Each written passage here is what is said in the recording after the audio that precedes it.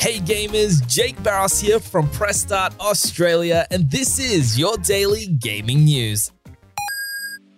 Focus Entertainment and Asobo Studio have announced that A Plague Tale Requiem will be releasing on October 18th for PS5, Xbox Series X and S, and PC, with the game also coming to Xbox Game Pass on day one.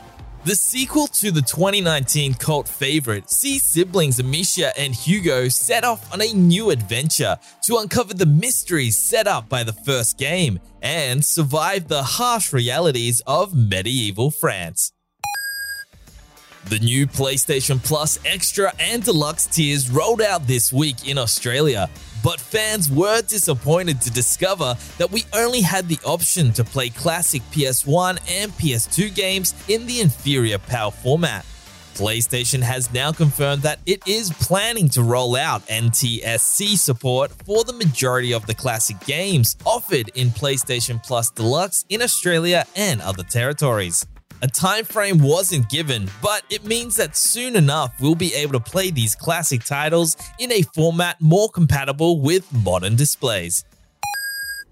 A Nintendo Direct focusing on Xenoblade Chronicles 3 aired this week, showing off the game's story, characters, world, and gameplay, as well as revealing an expansion pass that will be available to purchase when the game launches.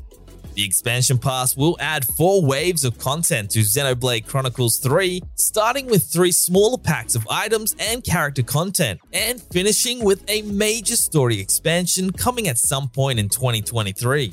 Both the game and expansion pass are available to pre-order now from the Nintendo website ahead of the July 29 launch.